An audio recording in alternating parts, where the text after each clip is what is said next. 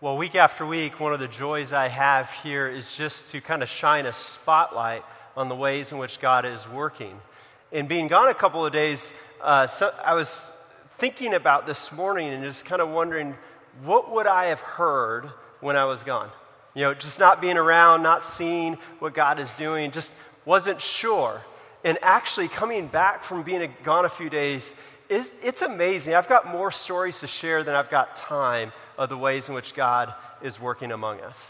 And one of them I want to share with us this morning is just the reality that on two different occasions this week, I heard people here in our church get together with others who are not in their group.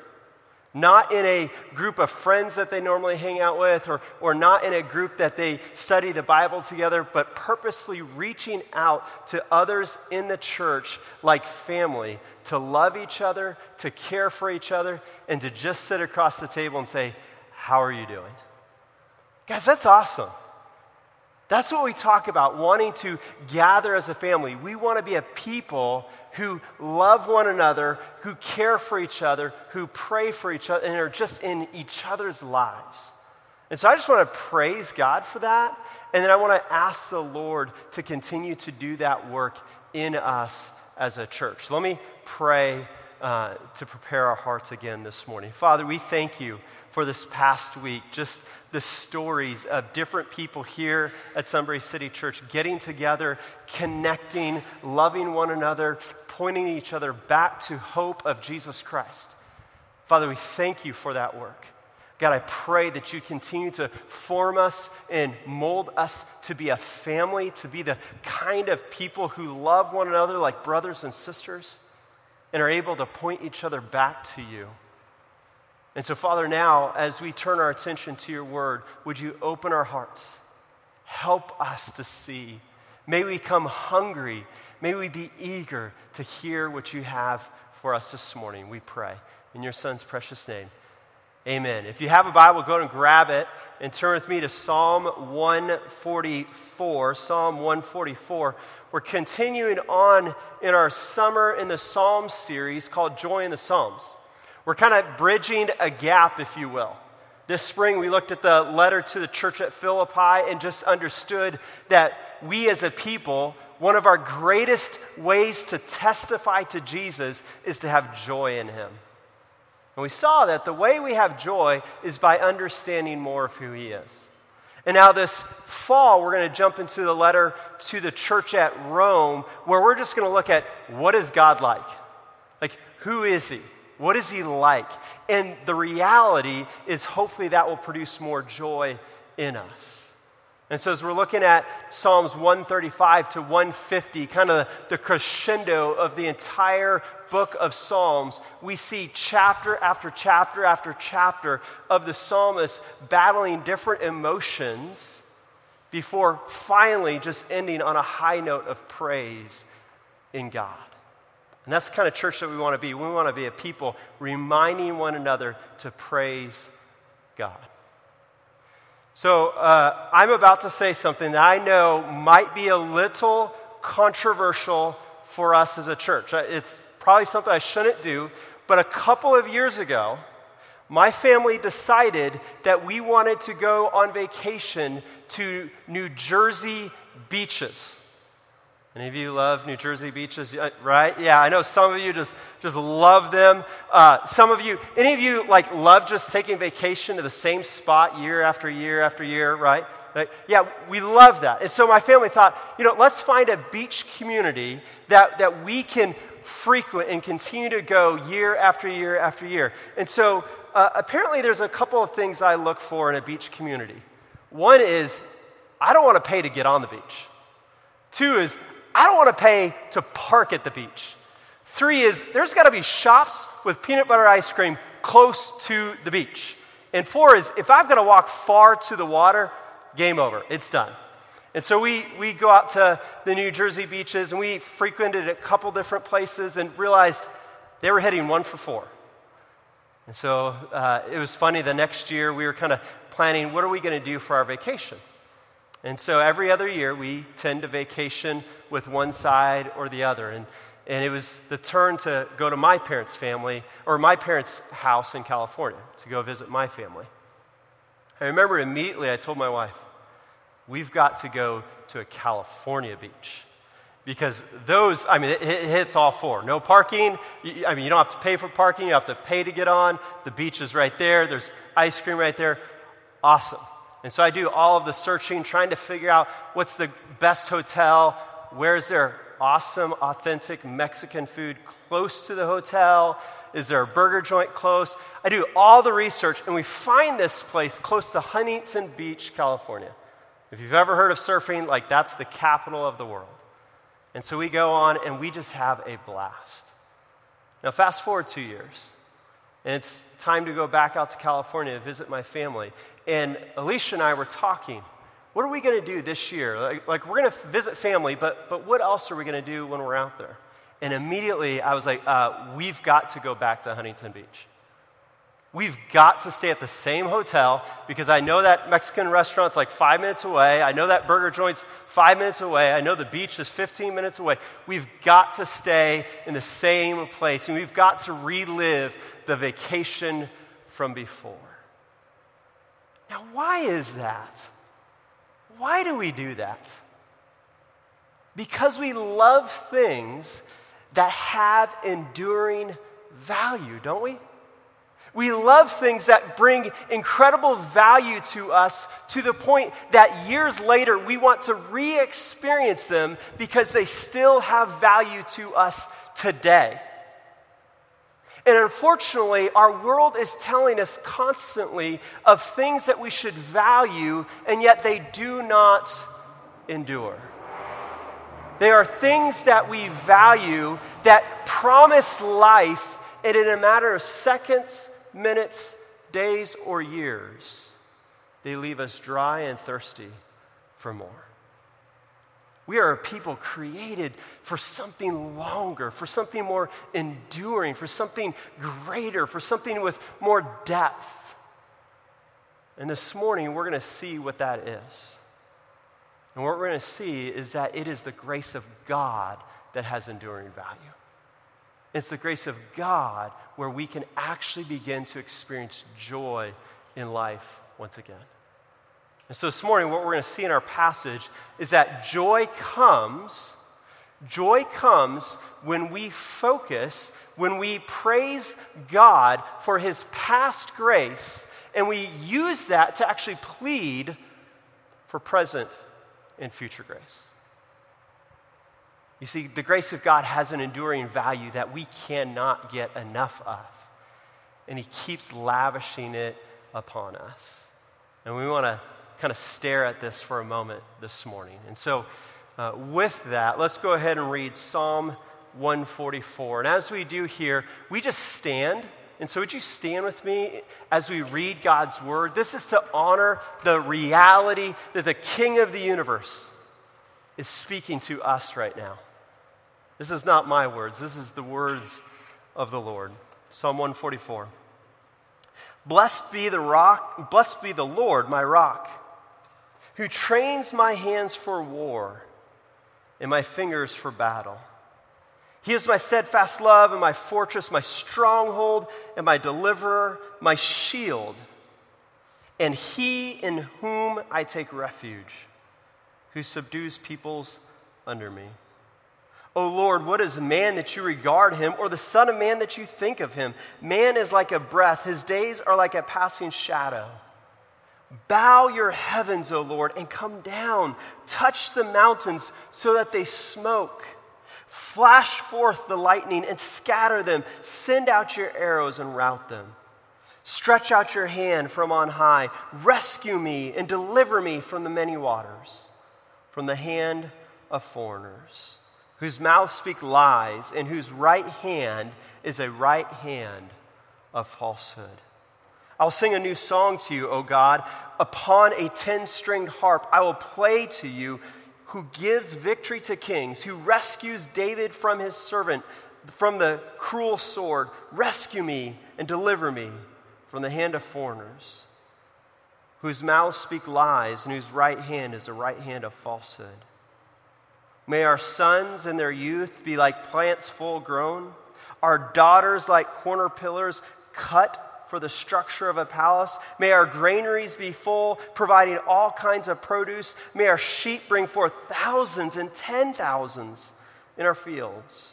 May our cattle be heavy with young, suffering no mishap or failure in bearing.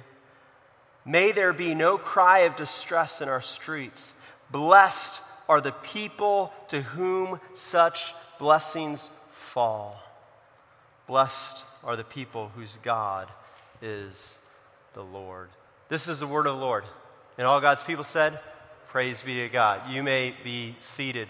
So the book of Psalms is kind of a comforting book, right? Because it feels like in the matter of a chapter, the psalmist is like a yo-yo, kind of bouncing between different emotions. And the reality is if we're not careful, we can allow our circumstances and what we see going on around us or what we experience and feel to kind of toss us around. And this morning, I want to just kind of ground us as we move forward, to kind of ground us, to not base our life upon what we see, but rather base our life upon faith. Any of you remember those toy cars that you wind up really tight and it shoots forward, right? Imagine the grace of God wound up, propelling our lives forward, but never slowing down. And that's what the psalmist is going to show us. And he's going to do that by walking us through 3 stages. And so let's look at this. The first stage that he shows us is praise for past grace. So often, in order to go forward, we have to actually look to the past. And I think one of the reasons why we say that history repeats itself is because we don't ever want to look backwards. And yet the psalmist, that's exactly where he goes. Look at verse 1. He starts off just with this idea of blessed. Now, this idea of blessed is kind of a weird idea for us today because we don't just kind of walk around and say, blessed, right? But there's a reality that in this blessing, the psalmist realizes that he is in a lower position and the Lord is in a higher position, and he is to praise him. He is to honor him. And so he just starts off with the psalm just praising God, focusing on God. And there's a reality for us, right? The reality is that to do this, we actually have to be humble. That's kind of scandalous in the world that we live in today that says everything is about you and your happiness. And the psalmist is saying, no, it's not about you. It's about the Lord. We got to make all of our life about the Lord. Blessed be the Lord. Then he gives us a couple of reasons that he blesses the Lord. Notice what he says. He immediately says that the Lord is my rock. He's saying, praise God because he's immovable. Any of you have friends that will say one thing to you one day and then the next day they change their mind and you're just like, I don't have a clue where I stand with them. I actually got a phone call this week. Somebody in the community called me and said, I heard you said this about me. I'm like, whoa, time out. That's not what happened. Somebody flipped on me. And the psalmist is saying, God never flips on you. He's immovable. He's steady. He's sure. He's there. You can constantly run to him and cling to him. And then he gives us another reason. Look at what he says next. He says he trains his hands for war and his fingers for battle. If you look at the top of this psalm, it ascribes a song to King David. And you can just imagine King David remembering the wars from the past, just kind of sitting in his chair, just thinking about his life. And as he does, he sees every victory. He says, God did it. God showed up. God was there. The only reason why I could do that is because of God. He's remembering the work of the Lord. He is attributing everything that has happened, good in his life, to God. that's why I think it's such a troubling thing for us to believe that God won't ever give us more than we can handle. Ever hear that before? God will never give you more than you can handle. If you can handle it, where is God in that equation? You don't need him. Church, God regularly gives us more than we can handle so that we actually have to realize how small and minute we are so that we go back to the Lord. This is what David's doing. He's not saying, look at the battles I've won. Our kids right now are learning about David and Goliath. You want to talk about bragging about something the rest of your life, like hanging out with the family, you know I killed a 9-foot giant, right? David says, no, God did that. He gives God the glory in all of it, and he remembers what God has done. And then he continues to remind himself of more of God's character. Look at verse 2. He says, his steadfast love. He says that God has a love for him that is unwavering. Man, how fickle our lives are, right? How easy it is for us to love one thing one day and hate it the next. And the psalmist just says, man, God is steadfast. He's immovable.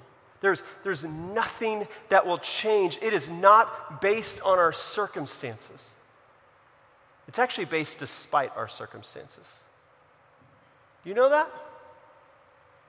Romans 5:8 tells us that God demonstrated his own love for us, that while we were still sinners, not when you cleaned yourself up, not when you made right with everybody, not when you somehow came to God looking the prettiest, best that you could, but while you were still sinners, Christ died for us. Steadfast love despite circumstances. And then he continues. He says that he's his fortress. He's his security. The enemy can't press in. The enemy can't push back. God is the one protecting. I mean, think about how freeing that is. So often we feel like we have to kind of have life put together, right? So often we feel like we have to kind of build our walls and make everything look pretty, and so often we have to somehow figure things out. And the psalmist says, no. God is the one. He is the fortress. He is the one that holds us in place. But he's not just someone who protects us. He's someone who also is on the offensive. Look at what he does in the end of verse 2. He's our shield. He's the place that we run to take refuge, to be relieved, to find comfort. You know, so often what I find is a lot of our struggles go back to the reality that we're running everywhere else for comfort than Jesus Christ. It's interesting, if you actually flip ahead to Jeremiah chapter 2, you will find the people of God gathering, the people of God in their land, and they're rebelling against God. And the prophet Jeremiah goes, and as he goes, he proclaims to the people that you are making wells that have holes in them. What in the world is a well? Like, what good does a well with holes have? Nothing, right? I mean, we're hoping for living water, and yet all it does is just leaks out constantly. And yet then we jump ahead to John chapter 4, and we see Jesus coming to a woman in Samaria, and as she's at this well, she's there in the middle of the day, and Jesus comes and he says, hey, could you give us some water to drink? And she's like, whoa, time out. We don't do this. You're a man, I'm a woman. You're a Jew, I'm a Samaritan. We don't do this. And Jesus says, no, if you knew who was asking, I would give you living water. And as they talk, Jesus says, hey, go get your husband. She's like, whoa, I don't have a husband. You're right. You've actually had 5. And the one that you're with right now is not even your husband. What was she doing?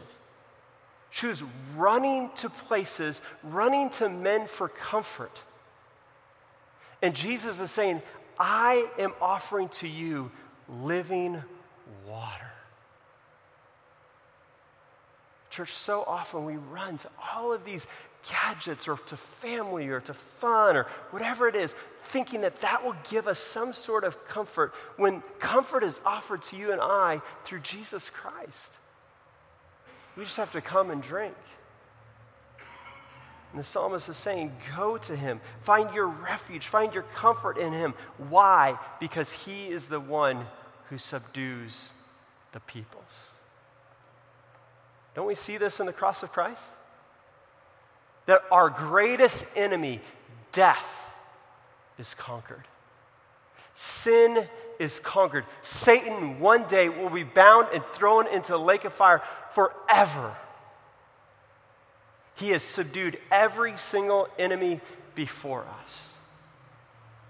That's why we can run to him. That's why we can go to him for our refuge, for our comfort. And the psalmist just keeps reminding himself of this reality. It's almost as if he is experiencing it and reliving it in the moment. And the reality for us is that this is what we need to do regularly, guys. We need to be a people who are regularly reminding ourselves of the work of God. So often we're distracted by life. We're distracted by activity. We're distracted by technology. We're distracted by so many other things bombarding us, and we just need to pause and reflect on the grace of God that brought us this far. Do you do that? Do you regularly take time to just press pause and just remember what God has done? Because that's what the psalmist is doing. And it's out of that reflection that it's actually going to propel him to plead for present victory.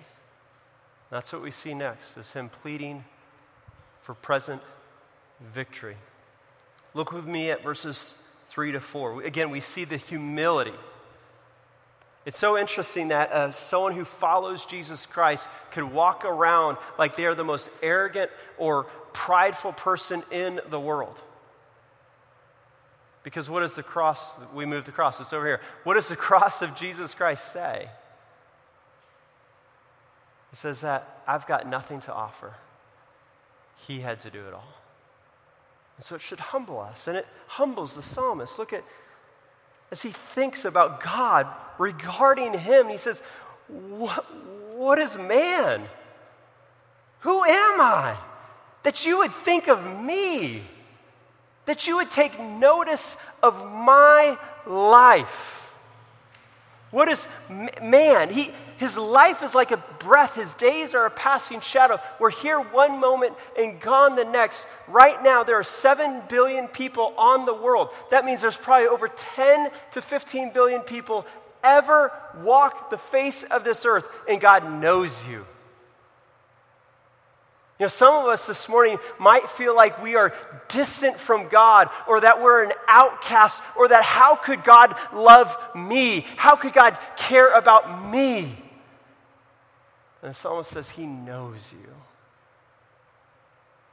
And that should be humbling. That should cause an awe in you. And it actually should cause you to pray, to press into this God who knows you. Because that's what the psalmist does. Look at verse 5. He pleads and he says, bow your heavens, O Lord, and come down. Touch the mountains so that they smoke. Now, what in the world is he talking about here? Well, if you go back to the book of Exodus, you will find the people of God rescued out of slavery, 400 years of slavery, brought out into the desert, and a man named Moses, who's leading them, goes up on the top of the mountain. And what happens? God descends down in smoke. He touches the top of the mountain. Do you realize how crazy that is, church? Because no other God up to that point ever came down to humans.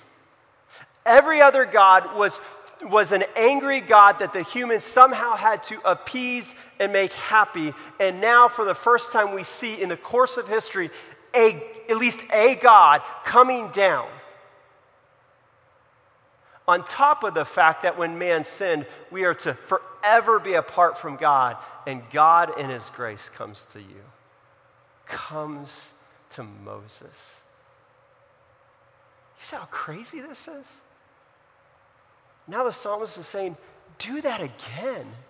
I want to be in your presence. Would you show up again? Do you plead for God to do that in your life? Do you take time morning by morning by morning to just pray? Just open up God's word and say, God, show up now. Help me to see, help me to know, help me to experience you. But he doesn't want God to just show up. He wants God to actually fight on his behalf. Look at verse 6. He says, flash forth lightning and scatter them. Send your arrows out and rout them. He wants God to be the one to fight for him. That's hard for us as Americans, isn't it? Because, man, we want to fight, don't we? We are fighters and we are winners. And there's nothing else. I was talking with a friend the other day, and we were talking about the Olympics, and I'm not paying attention at all. Anybody watching the Olympics? Okay, right. Immediately the conversation turned to the reality that apparently the United States doesn't have the most golds. Is that correct? Has that changed at all? Right. Apparently we don't have the most gold. And I could just tell this friend, like, it just kind of irked him. Like, we're America. We should have the most gold. We should have the most, but we are the best, right? It's our attempt to just jump in and just fix the problem. And the psalmist just backs up and says, whoa, I need God to fix the problem. I need God to intervene. I need God to fight my enemies. And I'm going to rest in the power of God. Church, how freeing is that? When you and I can rest in the power of God, when we can rest in the justice of God, that means I can be free from anger. I can be free from bitterness. I can be free from seeking out my own ways of justice. I can just be free to enjoy the Lord. Do you experience that freedom? It's a freedom that's offered to us.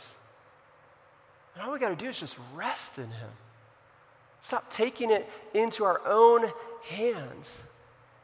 To bring our hurt to God and let him be the judge. Let him be the jury. You know, too often in our lives I find that we're trying to be all for everyone. We think that if we can just do everything, then we're almighty. And so this kind of plays out in a couple of ways. It might play out in the political world. If I just vote right, if I just have the right ideology, if I just have the right methodology, if just the right leaders in our country are in place, then finally the evil that we experience will be gone. 250 years old, how's that working for us? It's not. Or we might take this approach with our families. If I can just get my kids to obey, if I can just get my kids to operate the way that I want, if I can just get my family to be the picture that I want. How's that working? It's a lot of weight, isn't it? It's heavy for us. Or it might happen for us in our jobs. If I can just work harder, if I can just do better, if I can just get that raise, or if I can just get that promotion, or if I could just retire, then life will be better. And in each situation, we're trying to do it in our own power rather than running to the Lord, rather than pleading and asking God to show up, asking God to move in our family. Guys, do you pray for your families? Before you ever teach them anything, do you sit before God and pray for your kids? Dads, Do you pray for your wives and your kids? I don't care how old your kids are. You know, there's a reality that in many senses, dads kind of set the tone. Actually, a friend of mine a couple years back just kind of was saying, hey, the way that you come home just kind of sets the tone for everybody. If you're a dad in here and you still got kids at home, try it. I mean, the home might be chaotic in one sense. They might be having a lot of laughter. If you come in cranky, the whole home changes. Am I right? Dads? Right? Moms are like, yeah, that's true. Right? Dad, we've got to be a people who love our family enough that we will pull back and pray and plead to God on their behalf. To set the tone of dependence upon God. That it's not what you can do, but it's what He can do. And then the psalmist continues. He's asking in verse 7, he says, stretch out your hand from on high, rescue me, deliver me. Notice what he wants deliverance from many waters, from the hand of foreigners, from those who speak lies. All sorts of things that are evil or dangerous. He's just saying, God, protect me from whatever it might hurt me, emotionally, spiritually, physically. Just protect me. Because I can have the greatest alarm system ever. I can have my gun laying right next to my bed. Whatever it is that you think you do to protect yourself. You say, no, it's ultimately God that does it. God help. God protect. And then notice what he does. In the midst of that, he doesn't just stay pleading for present victory. He actually, in the middle of this pleading, he actually begins to take steps of faith. I think so often what we do is we will maybe pull away and we will pray, and then it's like we're expecting something to happen in the room, like some sort of lightning to come down or fire to happen, and we're like, well, that didn't happen, so I'm going to go back to do my own way of life. That's not what the psalmist does. He prays, he pleads, and then he takes a step of faith as if God is already going to do it for him. Look at what he does. In verse 9, he says, I'm going to sing a new song to you. This prayer hasn't been answered yet, but I'm going to praise you despite that. I'm going to sing to you, God. I'm going to get my harp out, and I'm going to play to you. Any harp players in here today? None, right? Not a single one of us. But you have a gift, if you're a follower of Jesus Christ, that is meant to be used to praise and honor and bless the Lord. That's all the psalmist is doing. He's saying, I'm going to take a step of faith despite the fact that I don't have an answer to this prayer, and I'm going to take that step and use my gift to honor God. Church, do you know your gift? Do you know the way that God has wired you and gifted you? And are you actively taking steps of faith to use that to bless others and to praise God? Notice the faith that takes. And as he praises God for the victory that he's given to kings. He praises God that he's rescued David, his servant, from the cruel sword. And now he's asking for rescue. He's asking for deliverance. He stands between the now and the not yet. He realizes that God has achieved victory, and yet he's pleading for greater victory. Church, that's where we stand today. We know in the cross of Christ that there's victory, and yet we're pleading for that greater final day when victory will come. And the psalmist just says, he just pushes out. He just trusts the Lord. And he just walks by faith, not by sight. Too often, I think we walk by sight. So our emotions go up and down, back and forth, because it's all based on what we see. And the psalmist says, no. I'm going to submit my emotion, I'm going to submit my feeling back to the Lord. And that actually then propels him, and it actually then begins to give him a greater vision for what God can do in the future. And that's what we're going to see next, is that he actually begins to plead for future grace. And this is monumental for us. I want to speak to the dads just for a second in here.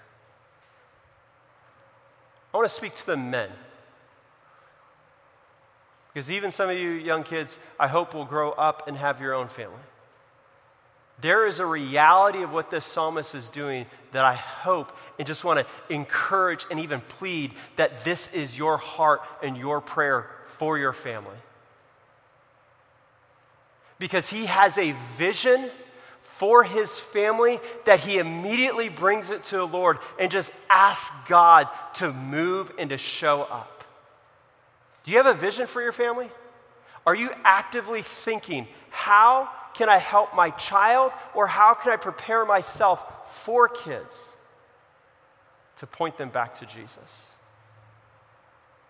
Because notice what he does. Look at verse 12. He says, may our sons in their youth be like plants full grown. When I was a kid, we lived in a neighborhood, and it was the weirdest thing. The guy who developed our neighborhood, he had some weird ideas. Because every neighborhood he built, he left one lot vacant, and the story goes is that way if he ever got divorced, he would have a lot that he could build his new house on. So we lived in a neighborhood with one vacant lot, and they planted trees on that lot, but no one ever took care of it. And they'd been there for about 10, 15 years.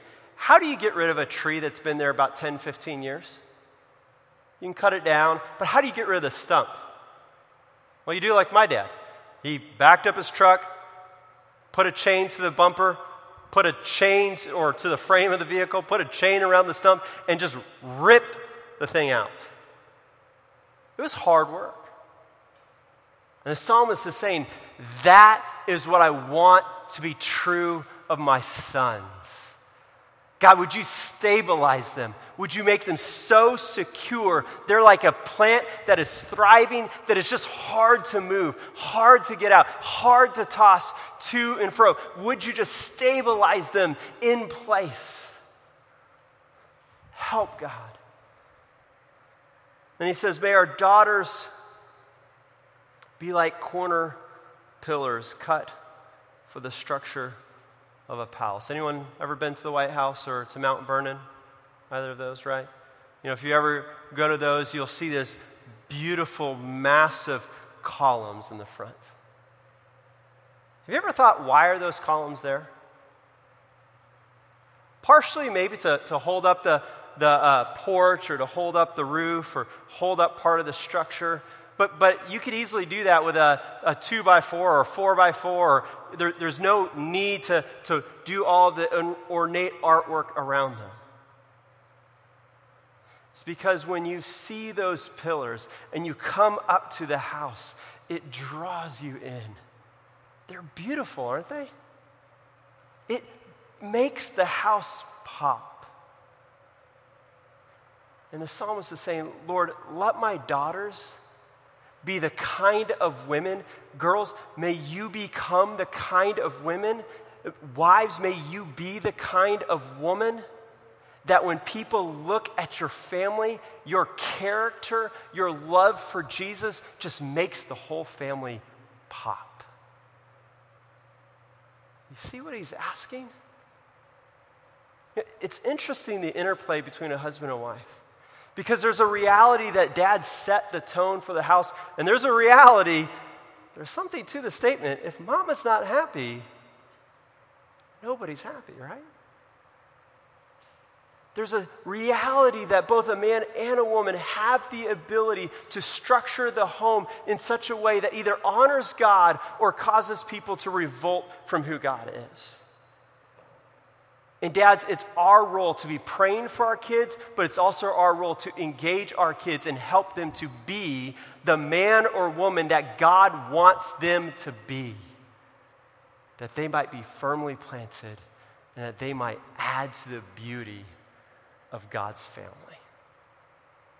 But then he doesn't just stop there. He's not just stopping at the people. Notice the kind of blessings he's wanting. Verse 13, he's then pleading, God, may our granaries be full. May you provide all kind of produce. May our sheep bring forth thousands and 10,000s from our fields. May our cattle be heavy with young, suffering no mishap or failure in bearing.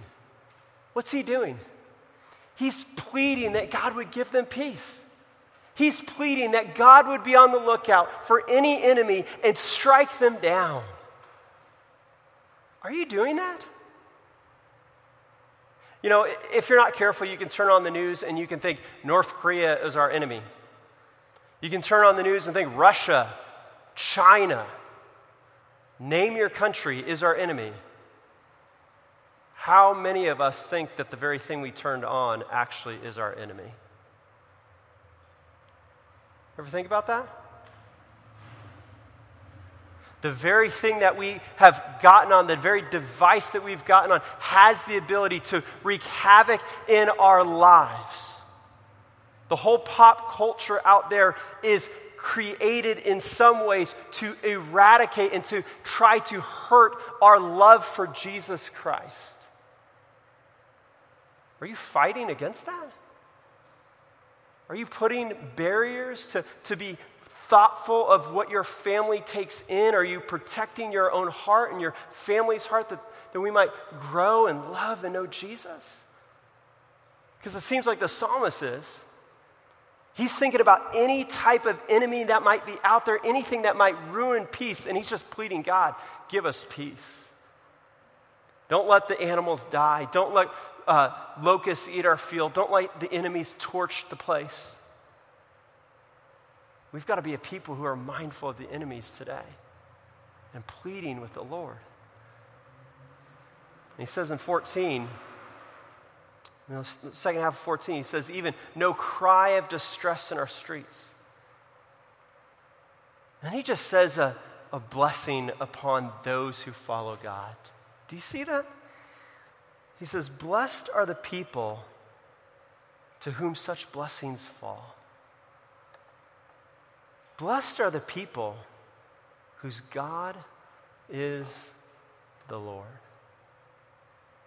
Do you hear what he's saying? He's saying the ultimate blessing comes not from the cattle, not from the grain, not from kids. The ultimate blessing comes when we actually make God number one. It's interesting, if you turn all the way back to Psalm chapter 1, the whole book is started on this idea of blessing. He says, "They're blessed is the man who walks not in the counsel of the wicked, nor stands in the way of sinners, nor sits in the seat of scoffers, but his delight is in the law of the Lord, and on his law he meditates day and night." He's like a tree. He's planted by streams of water, and that yields its fruit in its season, and its leaf does not wither. In all that he does, he prospers. Church, the psalmist is picking up that same theme in Psalm 144 and saying, it is those who look to God, those who run to him, those who are planted near him, those who meditate on his word, those who think about God regularly, pleading with God to show up. It is those who experience the blessing of the Lord. I've been reading a book on prayer in the last couple of days, and in that book it just talks about the reality that there is so much blessing offered to us, and yet we miss out. You know why we miss out? Because we're too distracted by everything else but prayer. But a dependence upon God in prayer. And so this morning, the psalmist is saying there is an enduring value right before you. I mean, it is within grasp. And it is offered to you and I. It is the value of the grace of God. It is offered to those who recognize they can't do it, but God did it for them. The question is are we going to humble ourselves to bless the Lord? Or are we going to keep trying in our own might, in our own ways, thinking that other things might give us a value greater than God's grace? Let's pray. Father, this morning as we've looked at your word, we just ask now that you would drill truths deep into us, that you would help us to see, help us to understand, help us to get a greater sense of what you have spoken to us.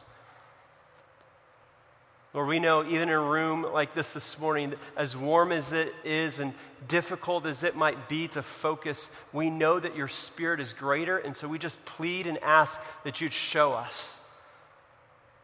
Father, where we are running to something else for enduring value, to satisfy, to bring joy, Father, may we forsake that and turn back to you, knowing that joy only comes from seeing your grace.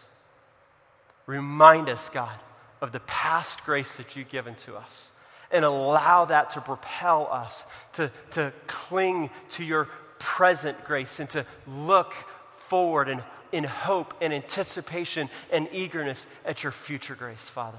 We pray. We need you this morning. We ask in your Son's precious name. Amen.